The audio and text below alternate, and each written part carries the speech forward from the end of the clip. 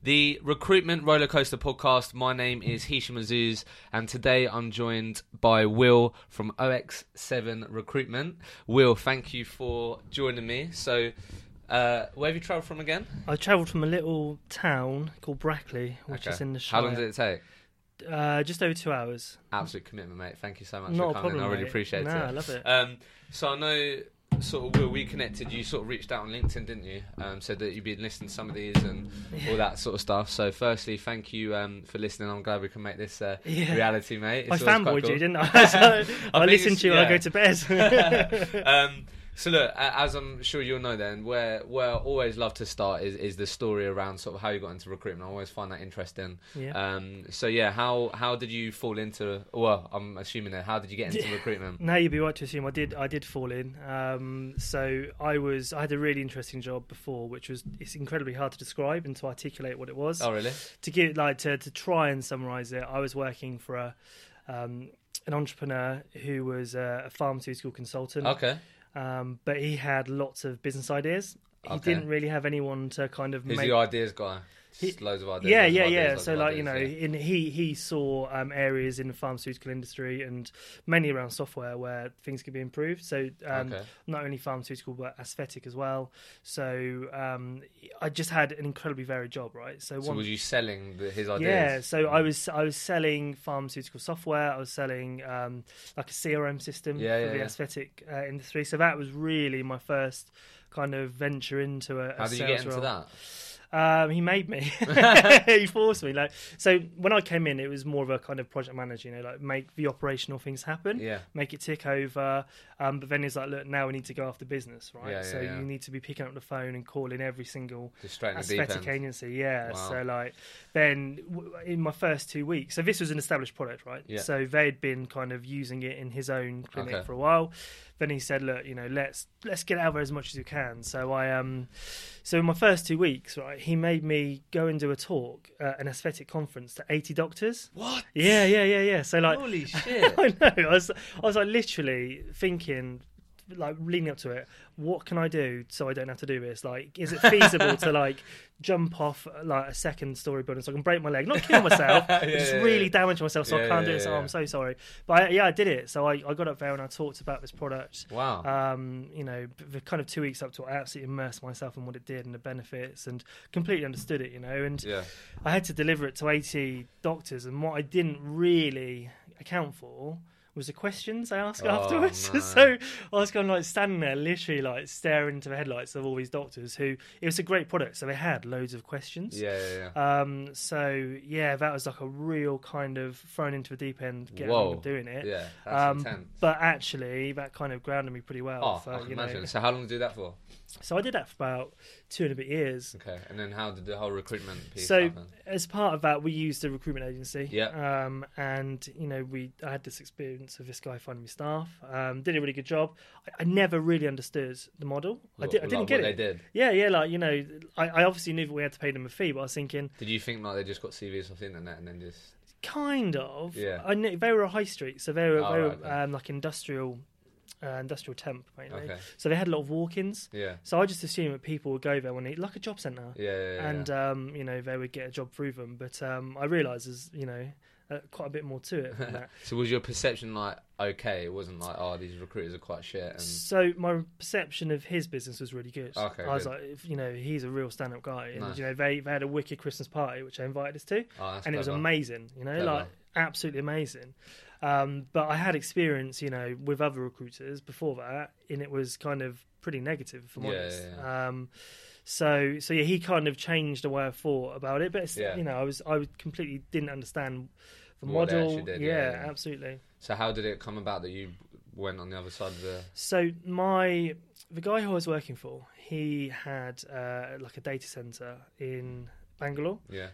We had 10 guys, so I would be managing these guys remotely. And he said, look, we're gonna part ways with a data center. We're not going to bring it in-house to the UK, so you've kind of not got a job anymore. Oh wow. Okay. So right, okay.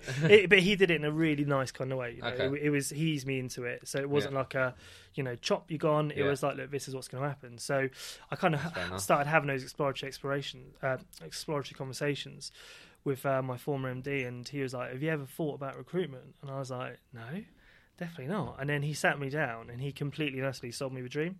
Really? Yeah, like I left that like office and just give me a desk now.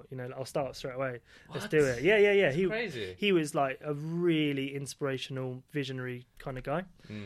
So I completely and utterly bought into what they did and what he wanted to do. So I kind of went away thinking, whoa, like this is my calling. Because I must have been like 29. Yeah. And like today, I hadn't really found a career where I was like, this is what I want to do for the rest of my life. Yeah. I've done bits and bobs, but and a lot of people expect to find it by that sort of age as well, don't they? They put a lot of pressure on themselves. Like my mates had all like found careers by that time, and I was thinking, shit, I'm falling behind it. And it was social dynamics is like, oh god. Yeah, right. I need to go buy a house. Yeah. Yeah, it's crazy. So you went into recruitment at 29. Yeah, I did. So you met. So what you said there was you met someone who owned a recruitment business. Is that what you said? That's right. Yeah. And then he sold you the dream. Absolutely. Yeah. Okay, that's cool. So I guess how were those first 12 months then?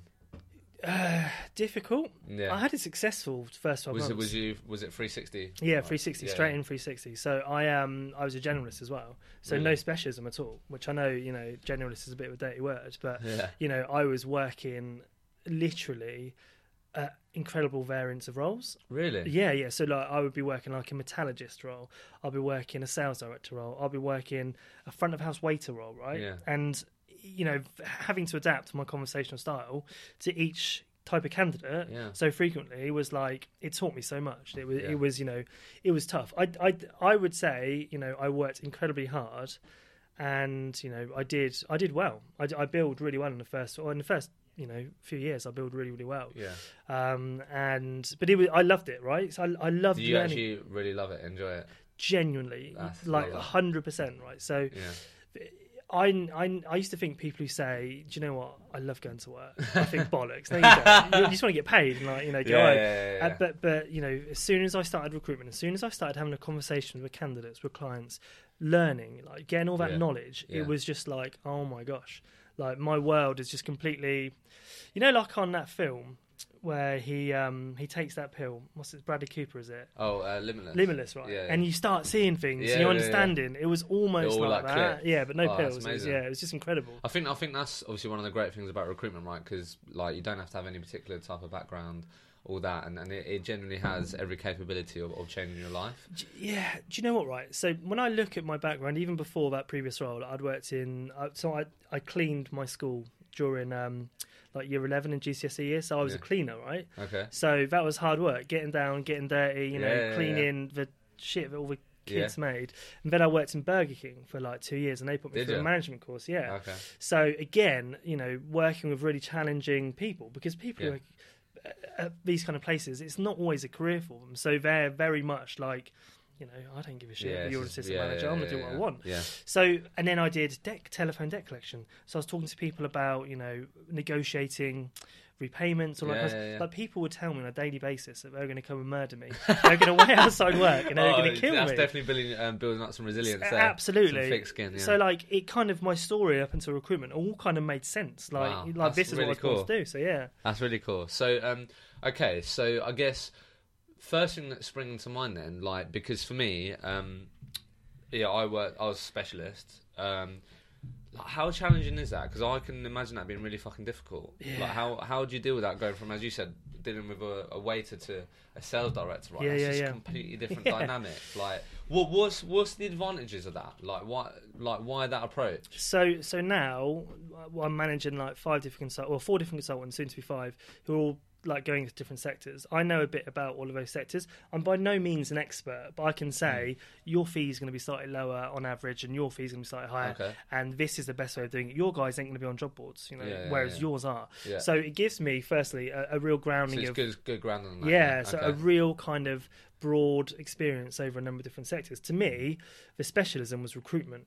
I could find people, right person. Okay. I don't think that necessarily works all the time and is going to be sustainable over next few years, but when I came into it a few years ago, it kind of made sense. And I loved it. It was like, so you liked it being really varied. Massively. Okay, so so you said you did well in those first 12 months then. What do you think you put that down to then? I know you said everything sort of came together. But you said that you really worked hard there. Was it work ethic, or what did you put it down to? Luck. Seriously. But you create your own luck, in my opinion. 100%. No, I agree. So you do create your own luck. So I worked really hard. Like I think I have a natural ability. Do you have a chip on your shoulder? No. What do you mean? Like, because like as you said, like you didn't quite find your career yet. You found your calling. So was you like, you know what, this is it? Like I need to. Yeah. Oh, sorry. Yeah, I do. Yeah. So like I'm taking this seriously now. Yeah. No sickies. Being late. I'm in early every day. I'm going to work really hard in those hours that I'm there. So I think it was luck, hard work. I wasn't, I would say, a natural at sales. I'm not like a natural salesperson. Yeah. So the training. What is a natural salesperson, though? What is it? That's a good question. It's probably quite ambiguous, really, isn't it? That's what I mean. I suppose, yeah. It's just like, I guess you just assume, like, they're confident, outgoing, all that. But for me, like, when I worked in recruitment, I'm sure you see this now, like, another really cool thing about it is, like, everyone has their own little style. Massively. Do you know what I mean? So there's no right style. There's no, you're a natural recruiter. Well, no, because the quietest guy in the room could be absolutely killing it. Yeah. Do you know what I mean? Absolutely. So what would you say your strong point was then in those 12 months? Was it? I think the ability to learn from a client what they needed. Okay, to listen. To listen, absolutely. Yeah. So I was taught very early on, in life, really, that you've got 2 ears and 1 mouth for a reason. You should spend a majority of time listening and observing and gaining, information which you're storing in your brain. So for me, my ability to store all of that information, to go and see a client, to see their demographic, to see their culture, and to know that person would work in it or they wouldn't. Like that hit me quite early on. So I wouldn't be. I think I'd really struggle if I could never go and see clients to effectively recruit for them. It's so important. Isn't it? Massively. So how was the training? How was that? Was it again straight in the deep end? Did you have some good training? How was that? It was really good training. So the MD was a really successful biller in his own right. So he he was famous in the town for being a really good biller. Really? Right? So how many people were at this agency? So at the time there was 9 or 10 when I came in. Similar size to what I went into. Yeah. So he was still on the phones, billing or not? He brought me in so he could not be on the phones. He could he could grow the business. So he wanted to bring someone in who he could hand perm stuff over to, which he could then build a business with. Right. Nice. He still had clients where he was like hands on and recruiting for them. Yeah. But it was kind of to begin the transition away from. So how did he train you then? So it was a mixture. So. Jumping in the deep end, get on and do it. This on day one. They say get on the phones. This is how you have a candidate conversation. This is a pro forma document of information you need to know. You'll probably use this for about a week or so, and then you won't need it because you naturally know what you need to ask them. And same with the sales calls, right? It was you've worked in debt collection, you've done this. If someone says to you, no, I don't want to use you, so what? At least they're not threatening to murder you. It's a big bonus. It was thrown in at the deep end. Just kind of go for it, just do it.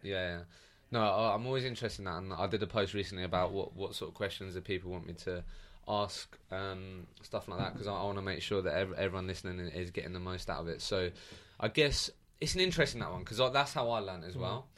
But obviously, I think a huge factor to there's only 1 in every 3 people that go into recruitment stay longer than 12 months is the training part, isn't it? So, absolutely. Do you know what I mean? So I guess just to fast forward to see how you now approach it, it'll be interesting, obviously. So now you've, I'll go into the story bit. So you start your own agency, right? Yeah. So you started January this year. And as you said, so you're managing 4, soon to be 5. Mm-hmm. So from that deep end part and going into it on the phones, etc. Obviously it has its pros and has its cons, because that isn't going to work for everyone. Absolutely. So I guess, how have you now tailored it to your guys? Have you taken good parts from that, and I don't know how do you train your people now then? So it's interesting because I train him almost completely the opposite to how I was trained. Which seems odd because I was successful, but actually I think times have changed a little bit. I think it's only been 3 or 4 years, but actually the way people do it has changed, and I think.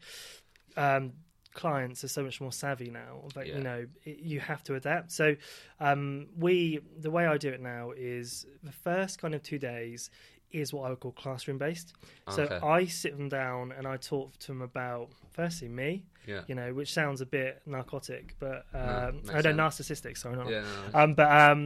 But and tell them, kind of why I am where I am, and in a position to tell them, all of this stuff. So it kind of puts a lot into context. Then we go through the dynamics of the industry, right? So what is recruitment? Why do people use agencies? Why is it such a big industry? Why is it still growing?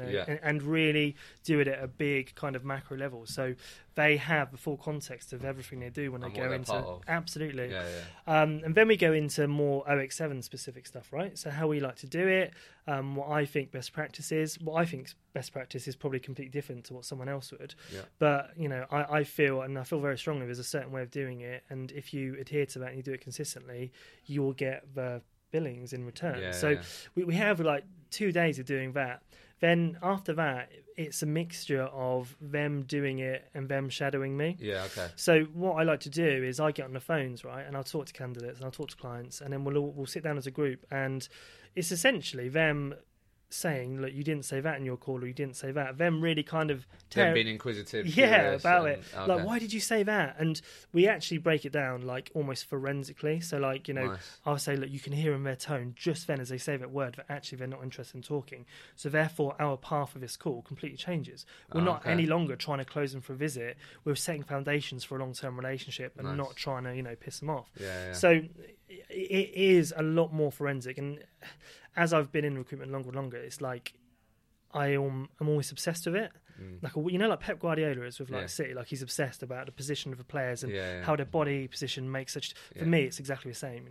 Why have you said that certain word? And if you position certain way, almost like NLP, but I'm not NLP trained, but if you use the word please and thank you frequently, all that kind of stuff, right? Yeah, and, all that stuff. I completely utterly believe on that. So that's interesting. So it's a bit of both, right? Mixed. I think what's interesting to ask about there. And it's a conversation that I had a few times on here, and I think it's also a big thing. Is so all that sort of stuff talked about recruitment, talked about your views on what best practices are, you talked about your values and the actual business that they're part of and how they recruit, right? What you didn't talk about, and maybe this is because of the way you're set up, but I think what's really important that sometimes people miss out, what I've heard, is the sector knowledge. Do you know absolutely. what I mean? So do you do any of that? 100%. Okay, so once they got the basics right, they're then immersing themselves into their sector. So they'll probably spend maybe a week or two doing the recruitment dynamics, but then they're going to spend 6 to 12 months immersing themselves in their sector. So realistically, so when you say immersing themselves, what do you mean by that? Like talking to candidates, talking to clients, networking, going to events, reading profiles, reading industry papers. When our recruitment process internally, right? So the consultants know this. It's about 12 months realistically of training. It's in that first 12 months. I'll be really happy if they break even, right? That would be fantastic. If they don't, there's a very good chance that the foundations they've got for kind of year 2 and going onwards are going to set themselves to be really successful. So for me, it was more important, knowing what they're recruiting into as opposed to necessarily the dynamics, because, we're in the industry of attraction, right? We attract candidates to clients and clients to us. So understanding those fundamentals is relatively simple compared to the nuances of, say, the IT or cybersecurity sector. So they need to know that more than how to make someone like an advert. I think sometimes that's where maybe like more bigger agencies and all that sort of brush over. They just get all the basic stuff like that. But that's also really important. And I think, for me, when I really got to grips with that, even though I worked in insurance and recruited in it, it was a whole new part of insurance. When you really know the nuances and pick up the terminology and all that, it gives you more confidence and you enjoy it more as well, because essentially for me, when they add the most amount of value is that they know their market inside out. Do you know what I mean? Completely. So that's what we try and pitch ourselves as consultants, not not just someone who's going to fling your CV over and pray to God that you get an interview. It's actually, we want to add value not just to clients but to candidates as well. Exactly. So if a candidate's in with us, we're going to give them the best possible chance of getting a job with the knowledge that we know. So how long was you in recruitment before you started your own recruitment business? Over 3 years. So when I came to the end at my first agency, right, and they were being bought out by a big national. That national, it was industrial, didn't really interest me. I didn't want to do any temp stuff, so I'd have had to go to their head office, which was a bit of a trek. So I was like, do you know what, I'm gonna have a new start now, and I'm gonna go somewhere else. So I went to a retained agency in just outside Northampton, a place called Dustin, right. that training there, I was only there for 11 weeks, right? Yeah. But I probably learnt more in about 11 weeks than I did in all of my GCSE and A-level years. Seriously, like, it was crazy. Like, that training was incredible. It completely opened my eyes, and it did show me now what is the correct way of working. Okay. So although I was there for a short period of time, I thoroughly enjoyed it. I'm still talking to most of the people there. We left on good terms. So what happened in those 11 weeks then for you to set up on your own? I was introduced to my business partners now. Okay. And they said this is what we want to do, and it just kind of went from there. Really, we had a few months earlier in the year where we were kind of finding our identity, and then really it was full steam ahead from kind of April, May time. And I was really fortunate to be introduced to them, and it was again luck. There's a massive element of luck and being in the right time in the right place, knowing the right person who knew these guys and introduced me. So How do you feel about setting up on your own then? That's intense, though, right? Yeah, so it is well intense. So for me, it's like another child. So I've got 2 children, another one on the way, and for the kind of I can resonate with how I feel about my daughters in the same way I feel about my business. It's like, oh my God, I love you so much. A lot of people say that, give that analogy, don't they? I want to protect it. I want it to nurture, and I want it to grow, and I want it to be successful. So yes, setting up kind of on my own was really scary, but my business partners were such good advisors and such good personalities to have to call on. It's gone really well so far. So I think that's an important point to underline. When I've asked people before why they went on their own, the challenges they face, and those sorts of things, it's about two of the guys out there said if you can start it with one other person, then do that. Obviously, and again, obviously being on your own can be really fucking lonely. Can be challenging, which is why there's some really good networks out there which you can be part of and tap into other people's minds and all that, right? Because if you're literally recruiting out of your garden, it's like, wow, okay, this is literally like, do you know what I mean? So what I think, so how has it benefited you tapping into that? Because it seems like that's really helped, right? So tapping into the mind of like, maybe you should do this if you've thought about this, and bouncing ideas off them and that. How valuable has that been? Majorly. So these guys are non-recruitment, so they're hospitality background, so they're not, they give me advice from a business perspective, and one of the first things they said is you need to get a number 2 in. You need to have someone you can share that experience with. I didn't do that. I ended up getting 3 people in at the same time. Really? Yeah. So had a good few months of How was that then? Because like, you've never done that before, right? So well, in my previous place, I did. I tried to build a team. Okay. So difficult, and I actually learned from the mistakes we made there. Okay, nice. So we when we were, it was Selection Matters, it was called. We tried to put a perm team, and we tried to go down the route of getting industry experts, right? So we had a guy who did engineering, we had a guy who did accountancy, and getting them to recruit, because of course they have all the subject matter knowledge. They know their industry inside out, and do you know what? It was really tough, and it didn't actually work. So how did you get non-experienced? Non-experienced. So you trained them up. Train them up to recruit, and we during the interview process, these guys were, very experts in their field, right? But translating that into recruitment isn't necessarily easy. To spot commercial opportunities, to have that killer closing instinct, and to really want to push on, it's very difficult. And of course, they're recruiting roles where the people they're recruiting are probably a similar kind of skill level. They're getting paid a lot more than them. It's probably a bit like, oh right, fair play. So we kind of learned the hard way actually that it was much more about attitude and a good mix of attitude and a good mix of subject matter, knowing a bit about the industry that they want to work in, having the desire to really push themselves into it and be an expert. So, I want all of my consultants to be key opinion leaders in their industry. Nice. They're not going to get there for probably 3, 4, 5 years, but they know that's the path they're on. And that's where they're aiming to be.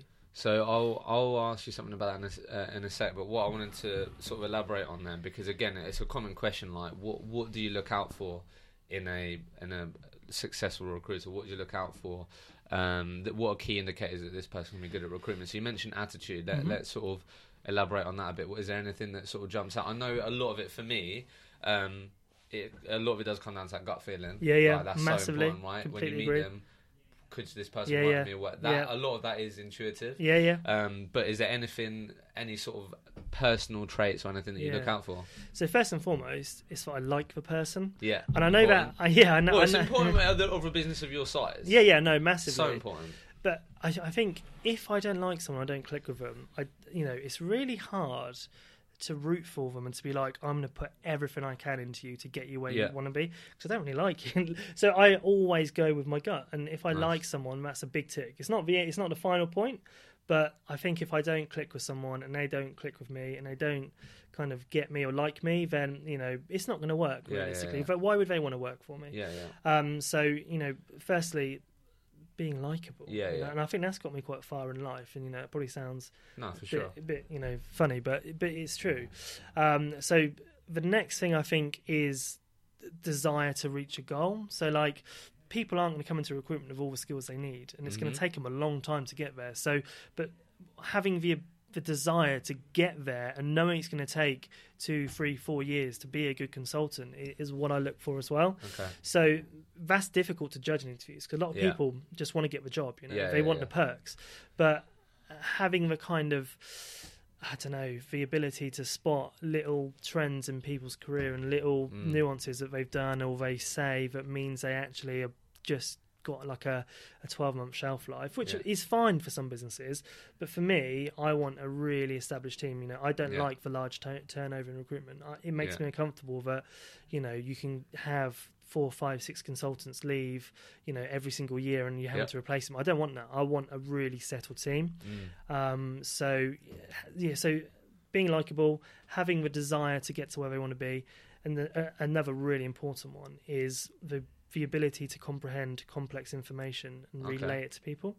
So what I look for people to be able to do is to go to a client to realistically not know a huge amount about their business, but come away being like, right, I can talk in depth about this business, what the they need, 100%. We're not kind of just talking on like a real micro level. We're talking like, what does business future plans, how's Brexit going to affect them, and all that kind of stuff. That's a really good point. So I need people to be able to do that. How do you bring? So I'd be interested to know, how do you bring to life the actual how dedicated you need to be, the hard work you need to put in recruitment? Like you said, you've clearly got a long-term mindset, which I think is also a big part of why I started this, in terms of the perception of recruitment, because it's very easy to be perceived online as you earn a shitload of cash quick. You do all the nice stuff, go out for drinks, nice dinners, go to IB for all that. So how do you pitch that to potential new hires? Do you say, look, this is going to take a lot of graft, but this is what the gold at the end of the rainbow looks like 3-5 years down the line? How do you? So first of all, honest, like you're just honest. You're not going to earn a shitload of money in your first year unless you're unbelievably good or unbelievably lucky, right? So for most people who come into it, you're probably going to earn a nice amount of money, right? Not life changing. You're not going to go and buy a Ferrari or Rolex, but realistically, you're going to have 12 months of really hard work. Of time. What you learn, isn't it?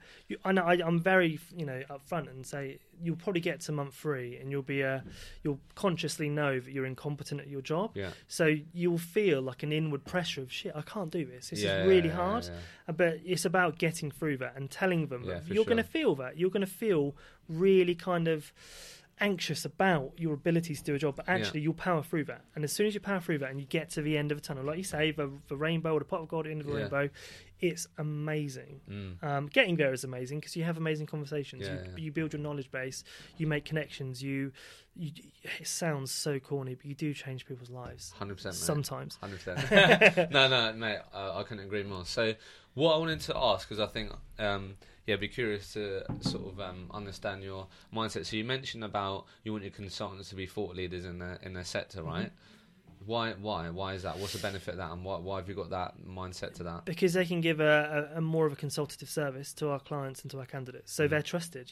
So we're affecting people's lives. If we influence their decisions, candidates' decisions, whether we like it or not. We do. If someone is involved in a recruitment process with a recruiter, we are influencing the decisions they make, positively or negatively. So I want the influence that they have to be from a really informed, positive perspective, as opposed to, well, if I place you, I'll get another 500 quid, and that pays for my trip to IB for this month. Definitely. I don't want that. I want people to be like, look, realistically, you're probably worth a little bit more, but this company are going to float in 12 months' time. You're going to be in good stead to get some equity, blah, blah, blah. So I want it to be from that perspective as opposed to, transactional, this guy's just putting me in massively, wherever, massively. I think what you're talking about there, and look, I rave on about it all the time, but it's true, and it's helped me, and I'm leveraging it now, is your personal brand. So we spend an entire day talking about personal brand in our training. So it's quite funny, actually, right? So I put together like a piece on people I think have got good personal brands, and it's not necessarily recruitment based. It's more kind of globally. Yeah. So Leonardo DiCaprio, right, extremely talented, but does a huge amount for charity. Yeah. Hayden Panettiere, whatever her name is, who does the stuff for the Dolphins. Okay. Yeah. Richard Branson, great business leader. I did have on there Elon Musk. Yeah. So my kind of point to those guys was, look, that your perception of someone's or a business is heavily influenced by the individual who's like the leader of that business or a key person in that business. So, over the last few months, Elon Musk has had some absolute howlers, hasn't he? Stuff he said. Howlers, So Tesla's share price has gone down considerably. So, having a strong personal brand and being using it wisely is really important. How do you encourage that then? Because I guess the advantage you got. So when I sort of discovered that it was nothing new. People have been speaking about it for a while, but particularly in recruitment, it was you pick up the phone, you speak to people, all the normal stuff, right? And when I just had this sort of light bulb moment of, oh shit, our competitors are doing absolutely nothing online. I can reach X amount of people by putting this post out. I can only speak to so many people one day on the phone. Obviously, I got pushback then from the other consultants who've been doing it for quite a long period of time. So obviously they know it's not something that they know that works, but they do know what works, right? So I guess the advantage you got is that the guys that you took on, if they didn't have experience, they just got fresh eyes. That's the advantage that I had. So how do you encourage that? So I'm a perfect example of being a sucker for personal brands, right? So I saw an interview that a guy called Ryan McCabe did, who's the CEO of Odro. And he was talking about Odro, and he was kind of, the way he was positioning it, he was talking about, I was like, that's something I need to use in my business. That's amazing. And so he was doing lots of stuff on kind of LinkedIn and that, and so I phoned up Odro and said, look, I really like your inbound, right? What you do. So let's talk. And now I'm a customer. So I know it works, right? But all three of the guys have taken. Well, the three guys I took on in July, they're all new to recruitment, completely new, right? So, getting them to build a personal brand is difficult, and I don't want them to be putting content out there for the sake of putting content out there. It's a slow process. So they write one article a week on our website. That's sort of how that's the sort of accountability. This is like very kind of slowly getting into it, right? For each one of the adverts they put on our website, they should do a video with it, right? So it's got a job description, but then there's a talking head of us talking about the client and the company and the role. So we should be doing that for every single advert we have on our website. So it's getting them used to putting themselves out there, because I hugely respect anyone, like yourself, who puts himself out there and says, look, this is what I'm doing. I'm building a personal brand. Accept me. I really respect people do it. There's a guy who works in an agency which is quite local to us, and he does something called they call it the news, right? And it's about jobs and what's going on, and I have huge respect for he does that, because putting yourself out there, it's hard, and putting yourself on social media, which is famous for being, people being spiky and being critical.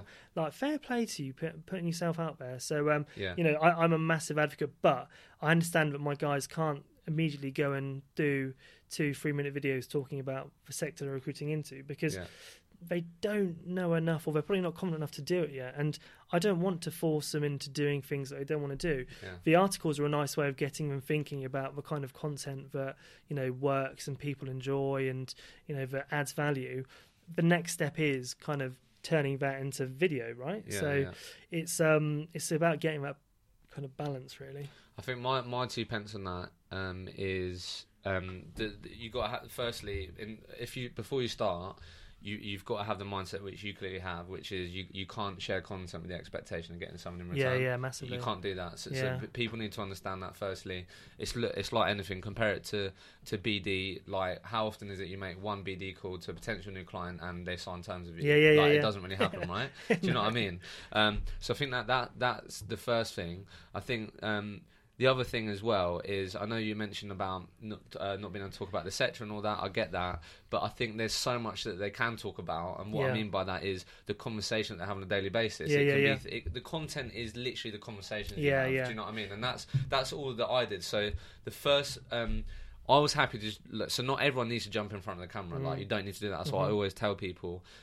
There's always going to be written audio and video. That's how you consume content. That isn't going to change. There's going to be people out there who love to read. There's going to be people out there who love to write, and there's going to be people there who love to watch, listen, etc. Right? So whatever you do, there's going to be someone there that is happy to consume that. Right? Yeah.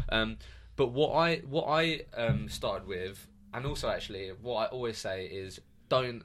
I know you mentioned about you do video for jobs, but I get that, and I'd do that if I was in recruitment, but that wouldn't be the content that I share. No, be about jobs. No, absolutely. That's all people do. Yeah. So, the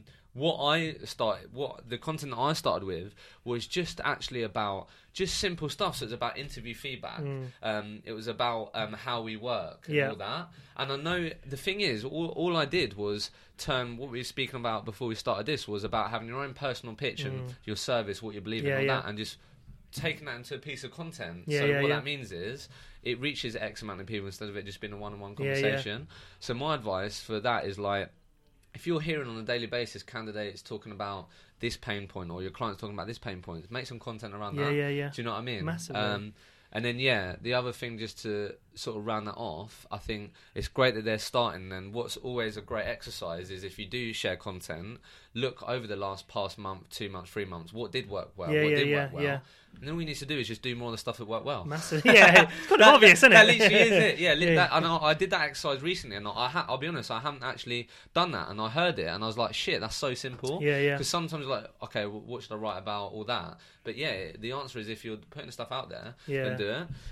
But that's interesting. So, what's your thoughts on? I was reading one of your articles, actually. It was about sort of where recruitment's going, AI, technology, all those sorts of things. What's your view on that then? So you use Odro, okay? So I'd say for people that use that, I think you guys, a person that's using that product sees things are evolving and all that, right? It's an advanced technology in recruitment. So where do you see it going, and what do you think is going to change and all that? So I think tech, and especially rec tech, is going to massively aid us. I think there's going to be people who are going to be resistant to it, and they're going to say, you don't need to do this, it's pick ridiculous. Up the phone, all that. Old school. I think times are changing, right? So we invest in a lot of tech. So nice. We've got a lot of stuff beyond Odro. We've got North Star, which is for like reporting and looking at stuff, pipelines and stuff. We're trying a piece of software called Cognism, which is a really interesting piece of software. So I'm really open to kind of exploring new tech, because I think it helps. I think the vast majority of tech out there is going to make your life easier. It's going to allow you to spend more time on the phone. It's about enabling recruiters to spend more time on what they do best at. Right. I think there's going to be. I think there's a mid-market at the moment, which is, really kind of successful, right, in recruitment, where people kind of plod along. It's not necessarily consultative. It's a mix between transactional and, hard work. I think that's going to there's going to be a chasm, right? And I think there's going to be a gap between the transactional stuff, which AI, I think, will massively, massively impact on. 100%. So, I think there will be a lot of agencies who, just fling CVs who will, die out. And I think that's actually a good thing. A good thing, yeah. But I think there's going to be, at the other end of the spectrum, the agencies who, embrace the technology and use it to their advantage are going to grow and thrive. For sure. I think ultimately it's going to be there to help. I think the end decision that's always going to be made by a human, because there's so many different factors which come into play. It's about understand those nuances and all that, as you said, right? That's where you add the most amount of value. So I went to Bullhorn Engage this year, and I saw a talk from a neuroscientist called Marsha. It was brilliant. I was honestly just in complete and utter awe of what she was saying. I want to go there next year. Yeah, it was brilliant. It was really good. And she was saying all of these devices and all of these, pieces of technology will enable you as recruiters to make better decisions at the end of it, but it will be you making the decision. And I think that's the way it's going to be. I think clients are going to want us more they're going to want to have more value added to their process. So they're going to want consultancies who can do this quicker, who can do it more effectively and more consistently. Yeah. And I think the tech is going to enable that. Yeah. So I'm all about early adoption of technology. Yeah. I think that's the right mindset. Queue 50,000 emails from people trying to sell RecTech. But yeah, I think it's so important, and I embrace it. I guess it comes really from a place of being slightly lazy. If something can make my life easier, I'm going to do it. Yeah. If I can reduce admin tasks and increase revenue generating tasks, I'm going to do it. Yeah. So, I think you're completely right. And what I just want to underline, which I think is interesting, you said obviously that there's always going to be people who resist to new ways of working and all that, right? Because for how many years you do this recruitment process, it's going to work, right? It's working. So you may have seen, but me and Sean put out an ebook from the Gary Vee talk we went to. So one of the things that he says it a lot, and I just think it's so relevant to recruitment, is he asks the audience who's had a great year this year in business.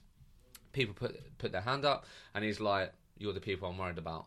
Right, and the reason for that is for people like, for example, who are still now, I don't need Odro, I don't need these technologies. They're still absolutely killing it. And they're going to be the people who don't adopt anything. But as you said, it's about the long game. So 5 years down the line, and they still may not have adopted anything, it's not going to fucking work. Do you know what I mean? It still may work, but there's going to be people like yourself. There's going to be other agents, as we said, 1,000 recruitment 39,000, yeah. Think about how many recruitment businesses are having more of your approach, right?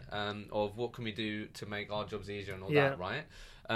So I think that's going to be a really interesting journey, right? And people will fall behind. Do you know what I mean? So that's always interesting. So, and also I think, just because I'm in this world and I talk about it on a daily basis, I think a huge thing as well is what you said about how you got in touch with Odro. Is about that inbound stuff. It's about because like people get absolutely peppered every single day. I used to pepper people every single day, right? And as you said, clients are more savvy now. Candidates are more savvy. They have access to information at their fingertips, and it's all about.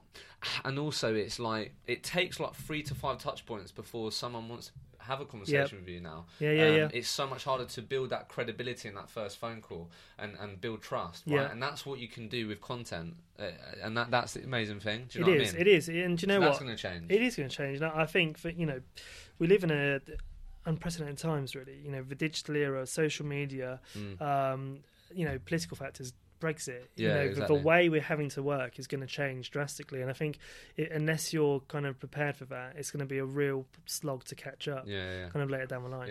So look, I always love to know. So maybe you can keep about the business so far, but what's been sort of your lowest point so far? Then what's been a real tough time? Have you had any of those? And then we can talk about a real good time. Okay. So low time in the business, that's actually quite a difficult question, because for me it's kind of all been so positive so far.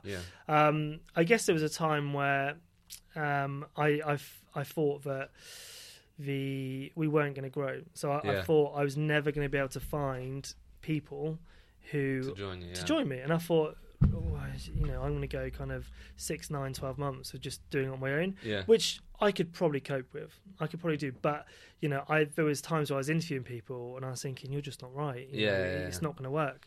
And it was doing that 5, 6, 7, 8 times until I found the kind of right people, and I was like, oh my gosh, thank God. With the prospect of not being able to grow a business because I can't recruit someone, how ironic. I know that's a huge problem. But I think I love what you just said there. You just got to keep going. It's persistence, right? Like it is in recruitment, you need that. What about a real high time then? What's been a real good time for you? So real high time. So within the first kind of 8 weeks, all 3 of my guys, who are again brand new to the industry, they all made placements and all had confirmed placements in the same week. And I had a placement as well. So like the revenue for that week was like really, really good. Love that. And it all come from clients which they'd gone out and won, candidates they'd gone out and sourced, whole process. Absolutely, love that. And they'd all done it in the same week, so it kind of all came together. So the office must have been rocking, mate. We went to Turtle Bay and we had a good time. I love that, mate. There literally is nothing better then especially when your colleagues as well. I think nothing better than walking up to that fee board, writing your fee on Absolutely. the board, and just having a big old smile on your face. Obviously, that's great. But and then I know you said it's a bit cheesy and you change lives and all that, but I think that's amazing. That personal win and then getting that first deal. But I think and that person going, thanks for helping me, do you know what I mean? That tops it all off. That is awesome. I think some of the emails you get sometimes they're quite heartfelt, saying thank you so much. Like, that's such a nice feeling. Getting the commission, getting the bonus, brilliant. But actually, the fact that you've changed someone's life positively, again, it sounds cheesy, and my guys are getting stick for this, but it's amazing. So we're talking about tech there. I'm really enjoying asking this question because I'm always curious. So I've asked it a few times now, but if LinkedIn was to shut down tomorrow, how what would you put your eggs into in terms of as a recruiter? Very good question. Very difficult question. Thank you. So I think we would go old school. We would hit the phones, man, and we would start building relationships, get in front of people, call clients, candidates, and just get ourselves out there and be a very physical presence. LinkedIn is a great tool, but it's actually a great tool for procrastinating as well. You can spend hours getting. There's so much content on there now, isn't there? Like videos, written stuff, and like we were saying about people putting content out there, it is a really great thing. But you can get suckered into watching endless loops of videos and people doing stuff, and it's brilliant. So I would get us out there. I'd be ringing clients, say, let's get in front of you, let's meet, let's talk, and just get in front of them. And it would be going a bit old school, I guess, and just smashing the phones out, but that's fun. I enjoy that. Talking to people, making those relationships is good. Nice. Okay, cool. So before we wrap up then, mate, what's exciting in your world? What's going on? So you started in Jan. You said things really started. So when did you make your first hire? Or did you free people at the same time? So July, so they came in July in the end. So how many months is that now? July or June, July? So 4 months, months, So how is it all looking like for year one? Good. So I literally last night I just formalised my org chart for the next kind of 18 months, which is really exciting to do. It is so cool because it's kind of if I've got it on PowerPoint, it's definitely going to happen now. So it's kind of mapping it all out and saying this is what we're going to do next and this is what we're going to do next. So I was I've only ever done perm stuff, so I've never done contract stuff, but I met with this really strong IT contractor recently who completely and utterly opened my eyes to it. I only did perm. So it's open. The whole contract piece I've been open to through recruitment businesses. I think what I've learned, and I don't know if you learned it from that, is one, I think, so Sean used to be a big contract builder, and I think what I like the sound of it is you really do build a community. Do you know what I mean? You can literally place people 3, 4, 5 times near, which I absolutely love the sound of that. But also, if you're a recruitment business owner, what I've learned through speaking to people is if you have a contract book, that is a lot more appealing to someone who wants to buy the business, as opposed to perm business, where sometimes if you have all those relationships and you step away from the business, what are the chances of that all falling through, right? So I think, realistically, I can't see myself wanting to sell this business for a long time, but you're right, having that revenue book of contract clients is really appealing. I think it opens a lot of doors. So you're going to start a contract team? Or? So my plan over the next 18 months is to build a contract side of it as well. Nice. So I need a really strong contract salesperson, if anyone's listening. Nice. So I want to build that arm of it as well, and not just have perm. That's so exciting. We have the perm specialists, and we do it the OX7 way, which is a little bit different. That sounds a bit cliche, but the way we do it is very kind of thorough. But I also want the contract side of it as well, and grow it that way, because that's going to be the quickest and best way we can grow our headcount and get to a kind of level where I really want to be at in kind of 3, 4, 5 years time. I love that, mate. So question I always ask then, if you're listening, you know this one, but so look, if you could communicate to every single recruiter, they listen to what you'd say. Can be a sentence, can be a word. What springs to mind? Be yourself. Don't try and emulate someone else. Don't try and replicate other things. Being influenced is good, but ultimately the things that clients and candidates buy into is the consultant. There's a massive part of our training where it's don't be a dick. Basically, don't be a dick. Just do the right thing. Do the right thing. Make the right decisions. Respect people's lives and careers, and just be a good, honest person. Yeah. The rest of it will take care of itself. Love it, man. So don't be a dick. Love it. I love it. Look, absolute pleasure, mate. Thanks for coming in. Thank you, mate. Really it's great to be here. Cheers. Thank you, mate.